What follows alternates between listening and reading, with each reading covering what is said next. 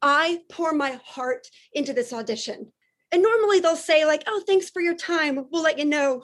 But when the answer is obvious, there is no need to make a person wait, right?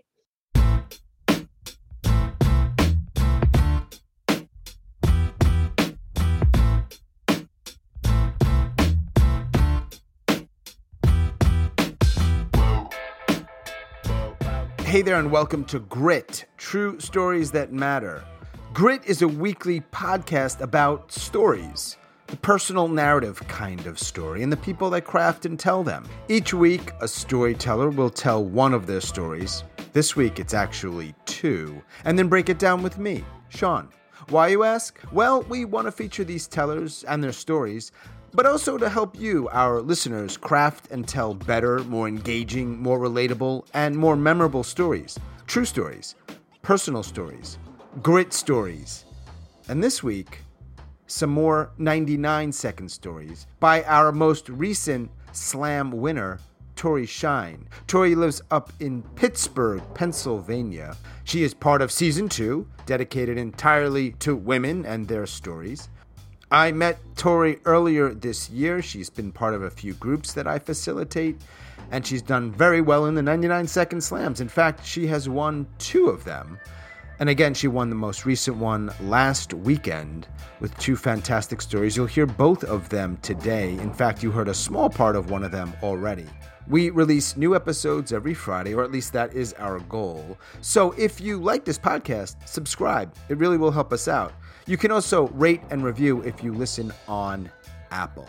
Remember, check the show notes for upcoming events and classes, including a 99-second workshop that I'm teaching with Story Jam Steph Rogers, and another Grit Beginners Bootcamp, which will be starting up in the next couple of weeks. All right, without further ado, Tori Shine, let's dive in. Tori. When did I meet you, Tori? When was this? Several months ago? Maybe 3 or 4 months ago.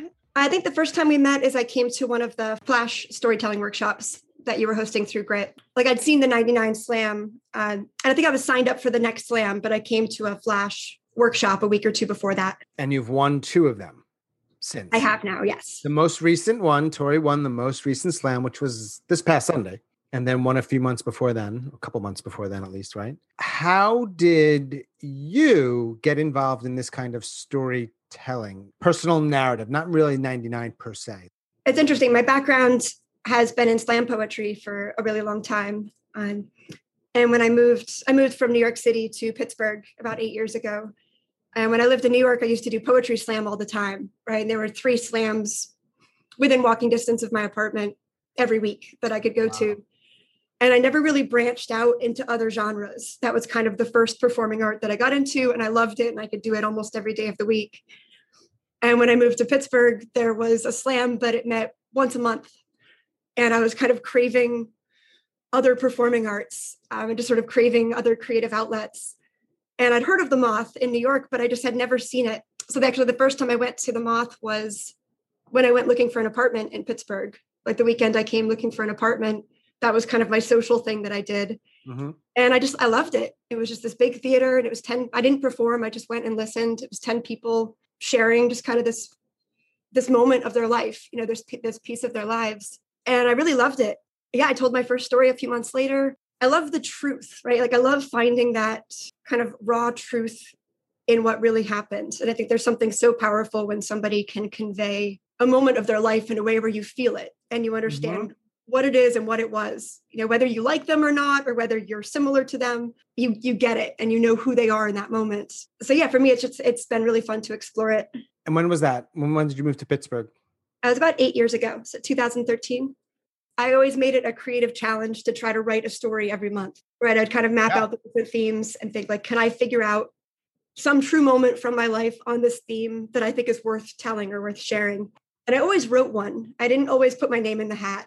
Like I'd put my name in the hat if I felt like it was ready enough. But I told a bunch. I've told, I think at least 20 over the last 8 years. And I've had my name in the hat a bunch of other times. The story that you told at the 99-second Story Slam, first round story, which we're going to hear in just a moment. Was that a longer story? It was. It was. So was that one you actually performed at a Moth or another event? I told that story at the Moth probably 5 years ago, 6 years ago. The new version is better. I think I could do it better at the Moth now. I think I've learned a lot kind of about the process. The Moth version included the audition and then all these details about making the movie and about the premiere and about the plot of the movie. I think I tried to pack way too much into that version. I thought there was something cool in it, so I tried to reinvent it into a 99. We're going to play the story that got you into the second round of the 99-second slam, the one we just referenced. And then when that story is done, we're going to have a little fun music. We're going to reconvene and we're going to talk about the story. We're going to break it down. Yes. I am auditioning for the part of Lenore, the lead female role in a low-budget independent film. So they asked me to perform this very dramatic monologue twice. Once where I acted out, and then a second time where I expressed the monologue silently into the camera with my face. I pour my heart into this audition. And normally they'll say like, oh, thanks for your time. We'll let you know. But when the answer is obvious, there is no need to make a person wait, right? The director looks me dead in the eye and he says, wow, you are a really bad actress. But then 3 weeks later, the same director calls me on the phone and offers me the part of Lenore. Well, so obviously, when he watched back my audition tape, he must have seen something in me on film, that he couldn't see in person. And so I asked him, did you watch my audition tape? And he says, yeah, look, Tori, I'll be totally honest with you. Out of everyone who auditioned for the part of Lenore, you are the only one who's available during the days we can get the film set. Say, look, I know we got off on the wrong foot, but I can't make the movie unless I can cast this part. And I'm hoping you'll say yes, because I really, really want to make this movie. Well, when the answer is obvious, there is no need to make a person wait, right? So I say, let's do it. Let's make a movie. And we do. Boom.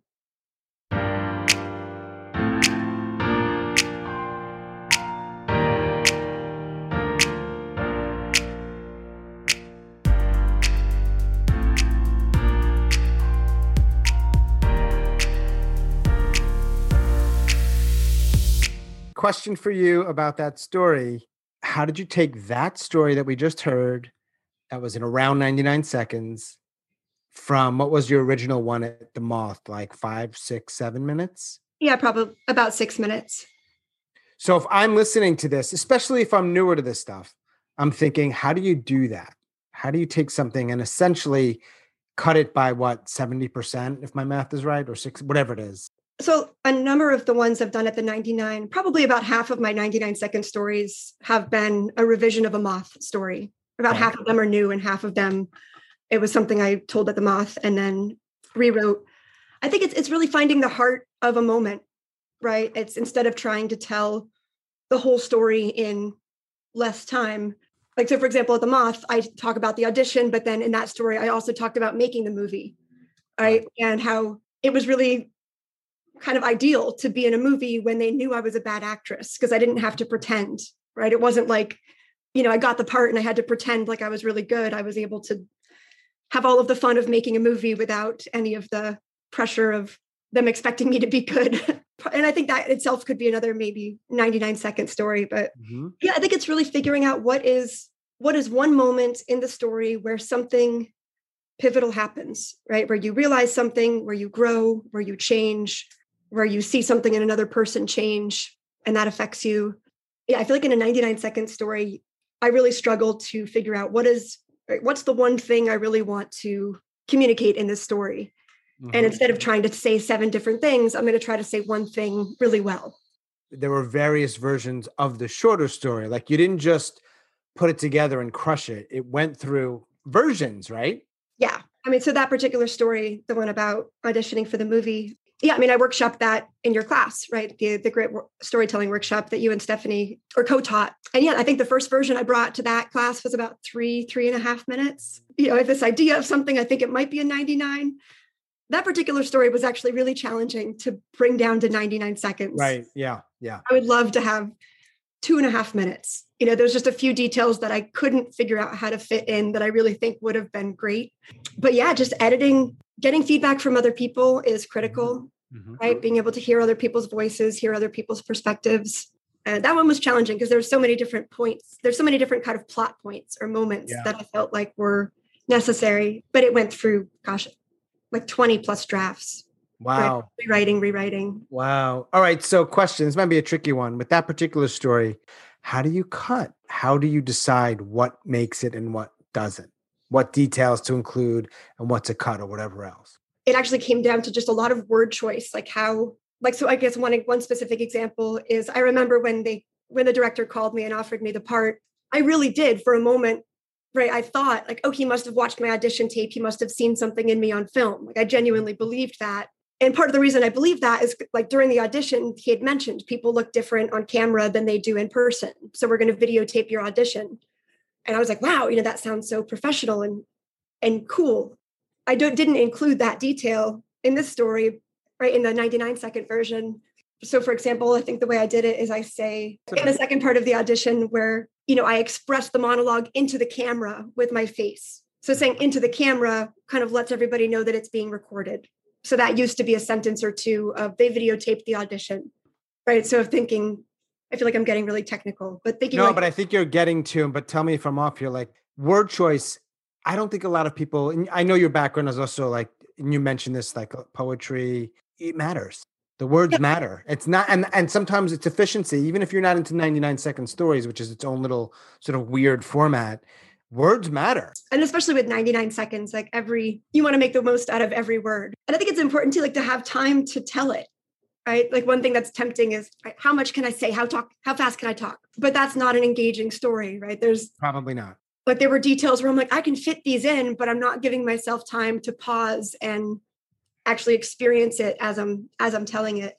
But yeah, a lot of it was just, okay, here's something that I want in the story. Is there a way I can convey that in a word or a phrase through a facial expression? Or some of it was kind of the physicality of the performance as well. Right.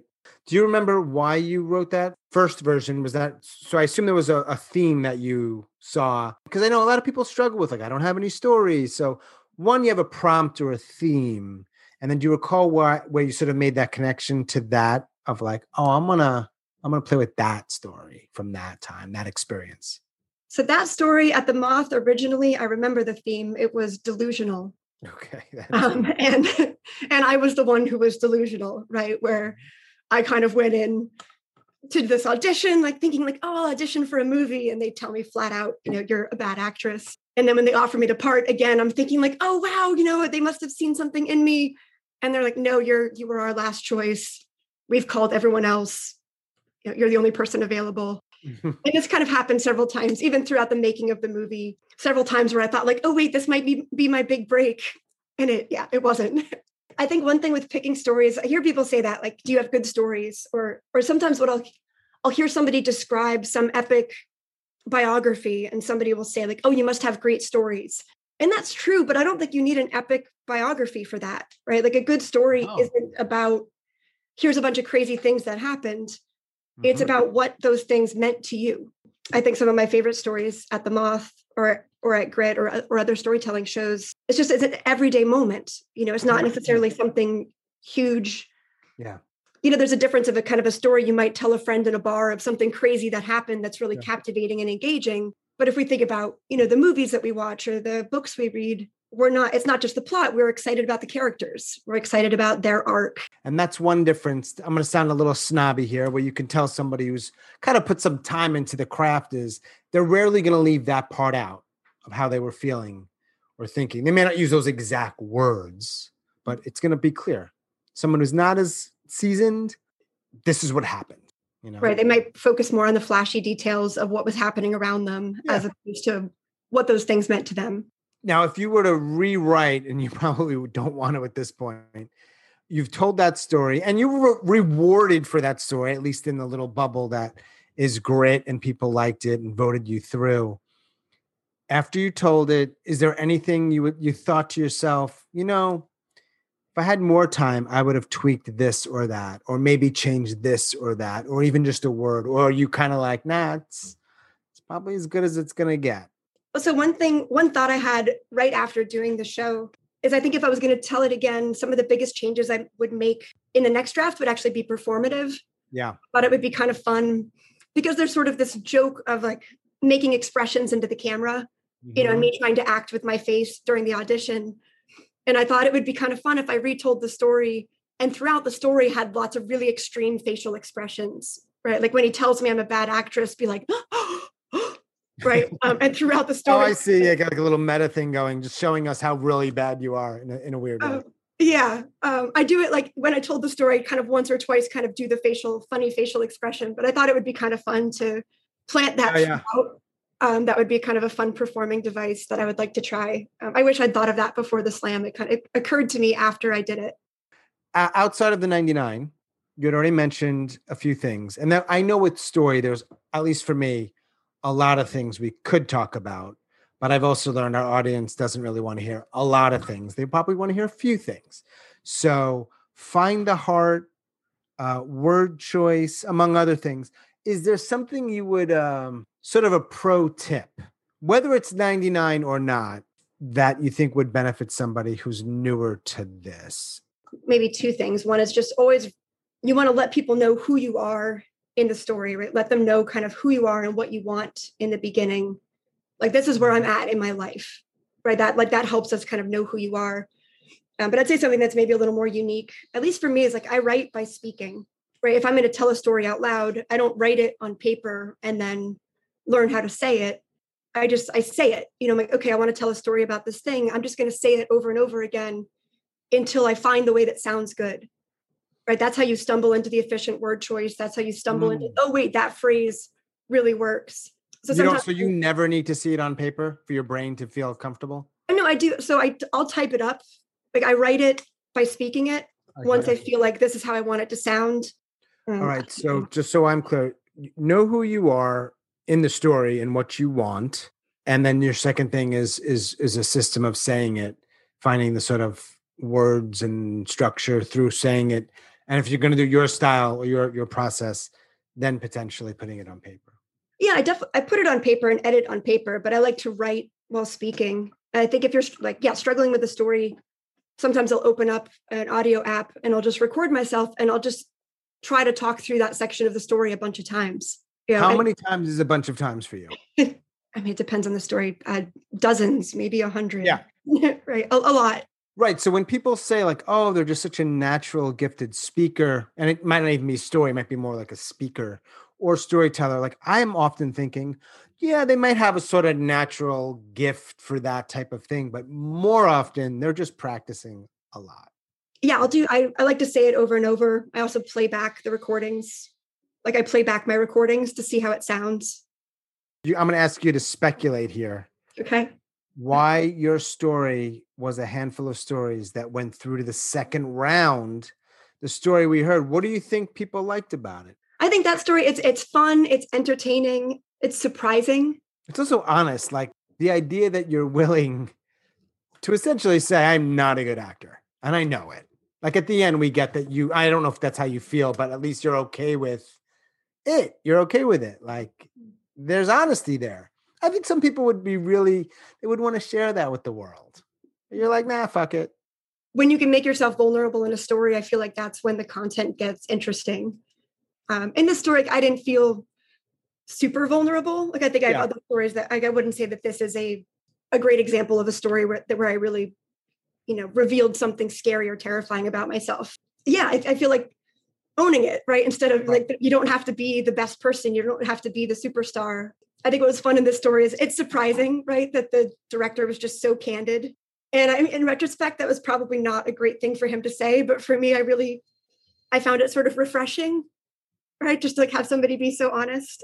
And I think the end is fun, right? Just sort of toying that there's a few things happening. There's kind of my constant delusion where I keep thinking like, oh, wow, this is my moment. Mm-hmm. And then also this moment where I can pick between, making this movie, which I want to make, or kind of getting revenge on this person that wasn't very nice to me. And for me, there was no question, right? I had no hesitation. I was like, yeah, let's do it. Let's Great. Make a movie. Yep. Let's make a movie. Best news I've heard all day. Right. Do you, when you're getting ready to perform, whether that's on Zoom or live, do you get nervous? I do.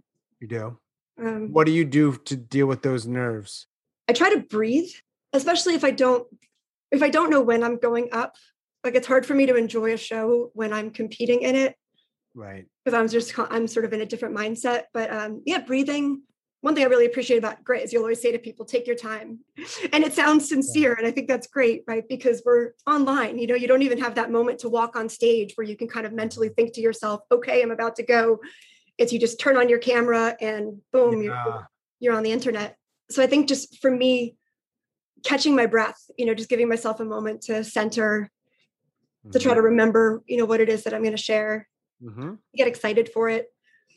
I mean, the times I would get the most nervous is if I'm either not super prepared or if it's something really vulnerable, right? If it's something that I wouldn't say that I'm afraid to share, but something that is scary to share at the same time, right? Those stories, especially the first time I share something new, that's really heavy and deep. It's exciting, but it's also, it can also definitely make me nervous. Do you have any storytellers, I suppose, favorite storytellers that you just absolutely adore? Now, I know you're in a storytelling community, so by saying one or two names, you're not saying other names. So if that's weird, I get it. But anyone come to mind that you really dig their stuff? See, I mean, there's so many people whose stories I love. I love stories that capture a real human moment. I really love social commentary. It's hard to do that in 99 seconds. It's hard to tell a story and make a bigger point. It's something like Hassan Minhaj.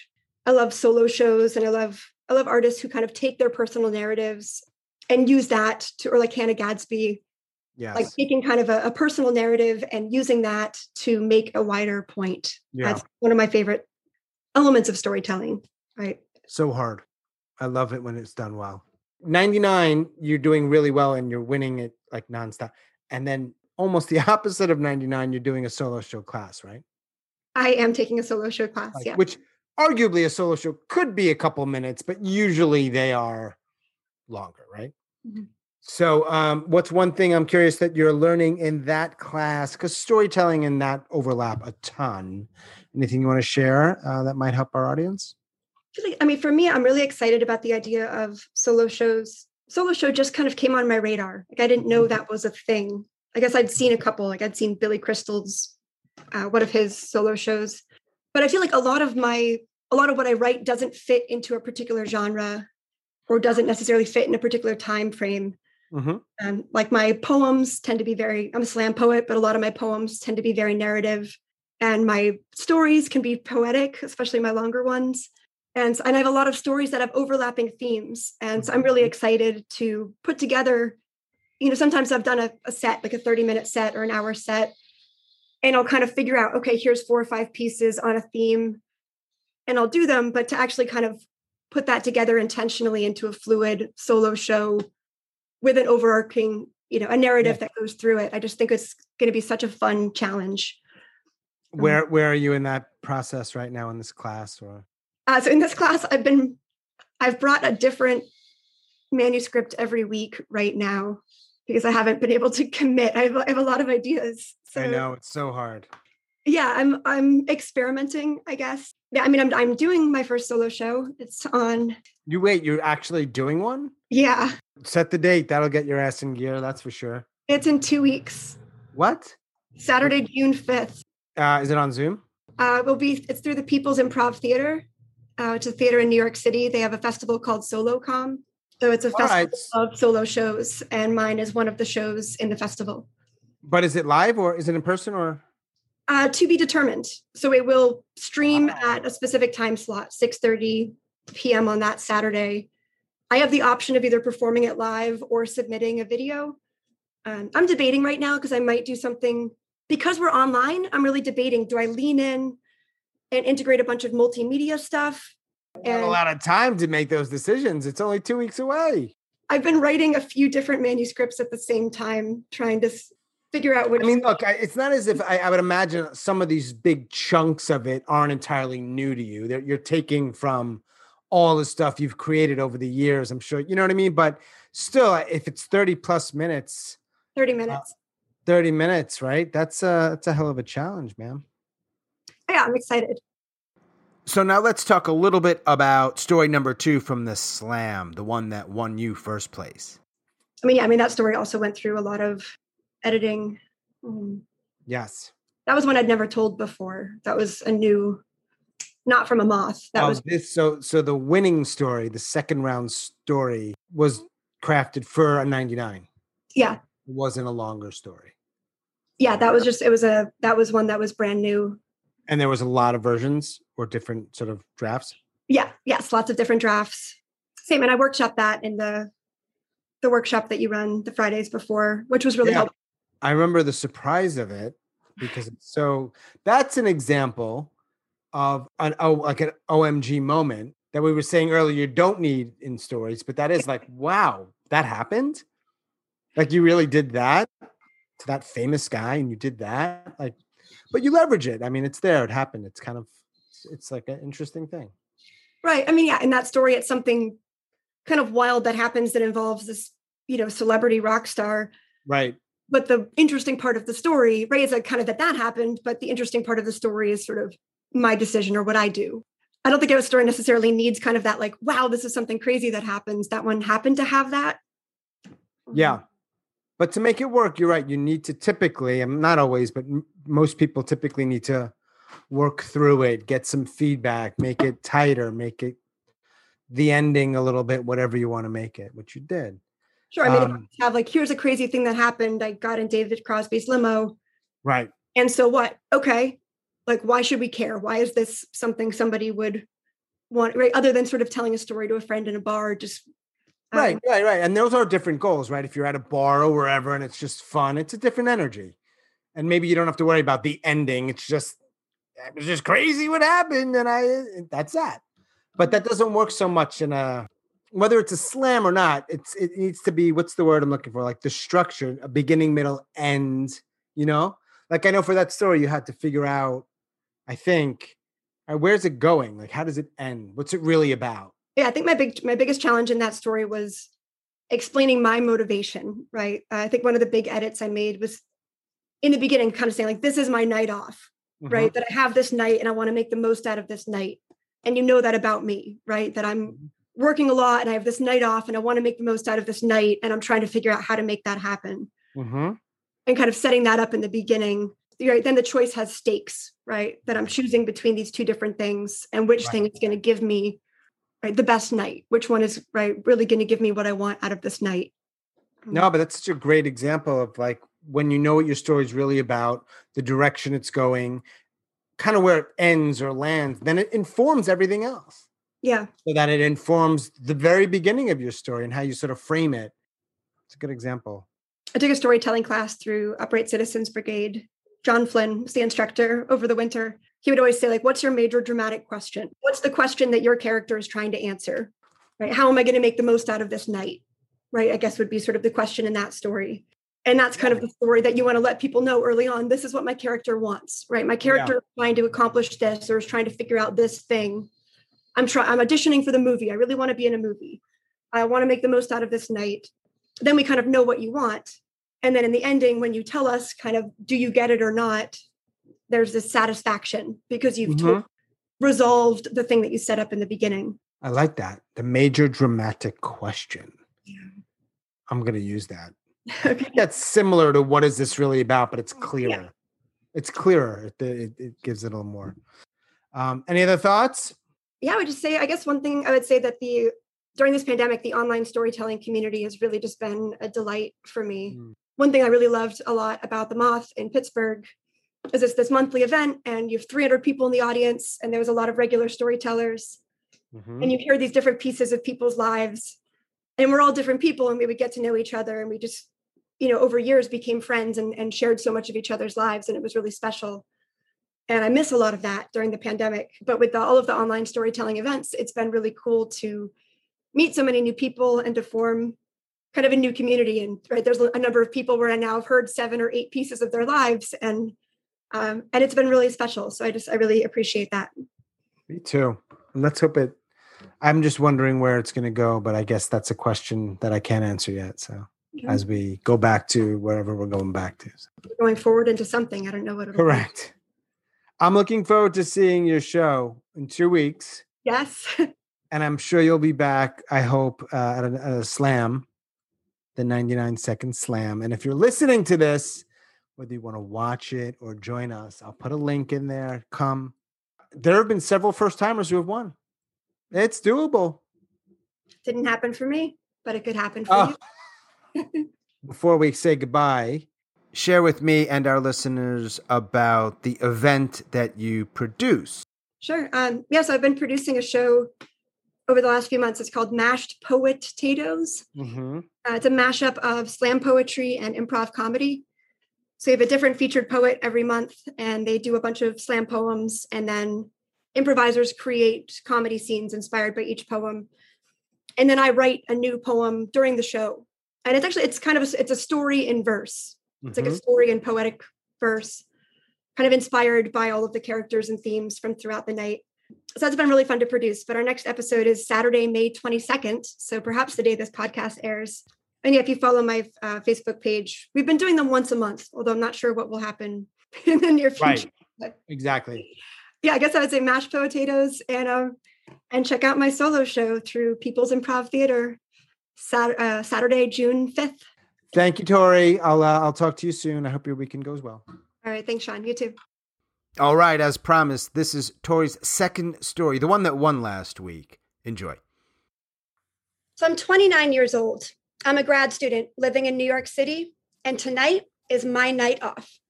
It's a special night because I have all of these friends visiting from out of state. We hardly ever get that many people together at once.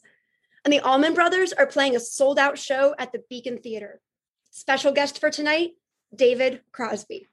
I love David Crosby. And me and my friends, we rage this concert. So it's like after the last song, I'm walking out of the theater, and right there on Beacon Street, there's a stretch limousine, and the chauffeur is holding a sign, David Crosby. I'm feeling bold. So I walk right up to the chauffeur. I look him in the eye and I say, I'm with David.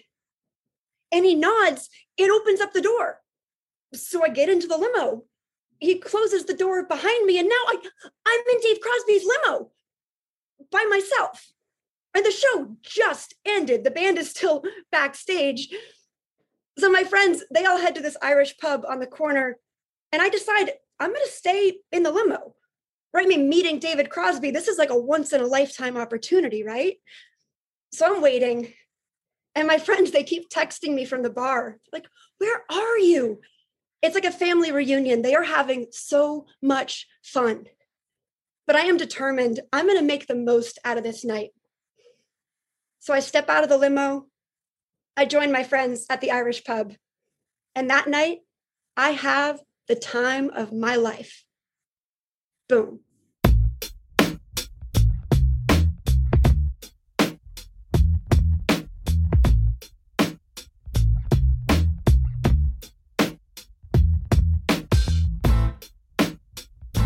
As always, thanks so much for listening and all of your support, and special thanks to Tori Shine up in Pittsburgh. Thanks, Tori, for telling both of your 99-second stories and taking the time to break it down. Remember, check out the show notes for upcoming events and classes, and if you listen on Apple, help us out.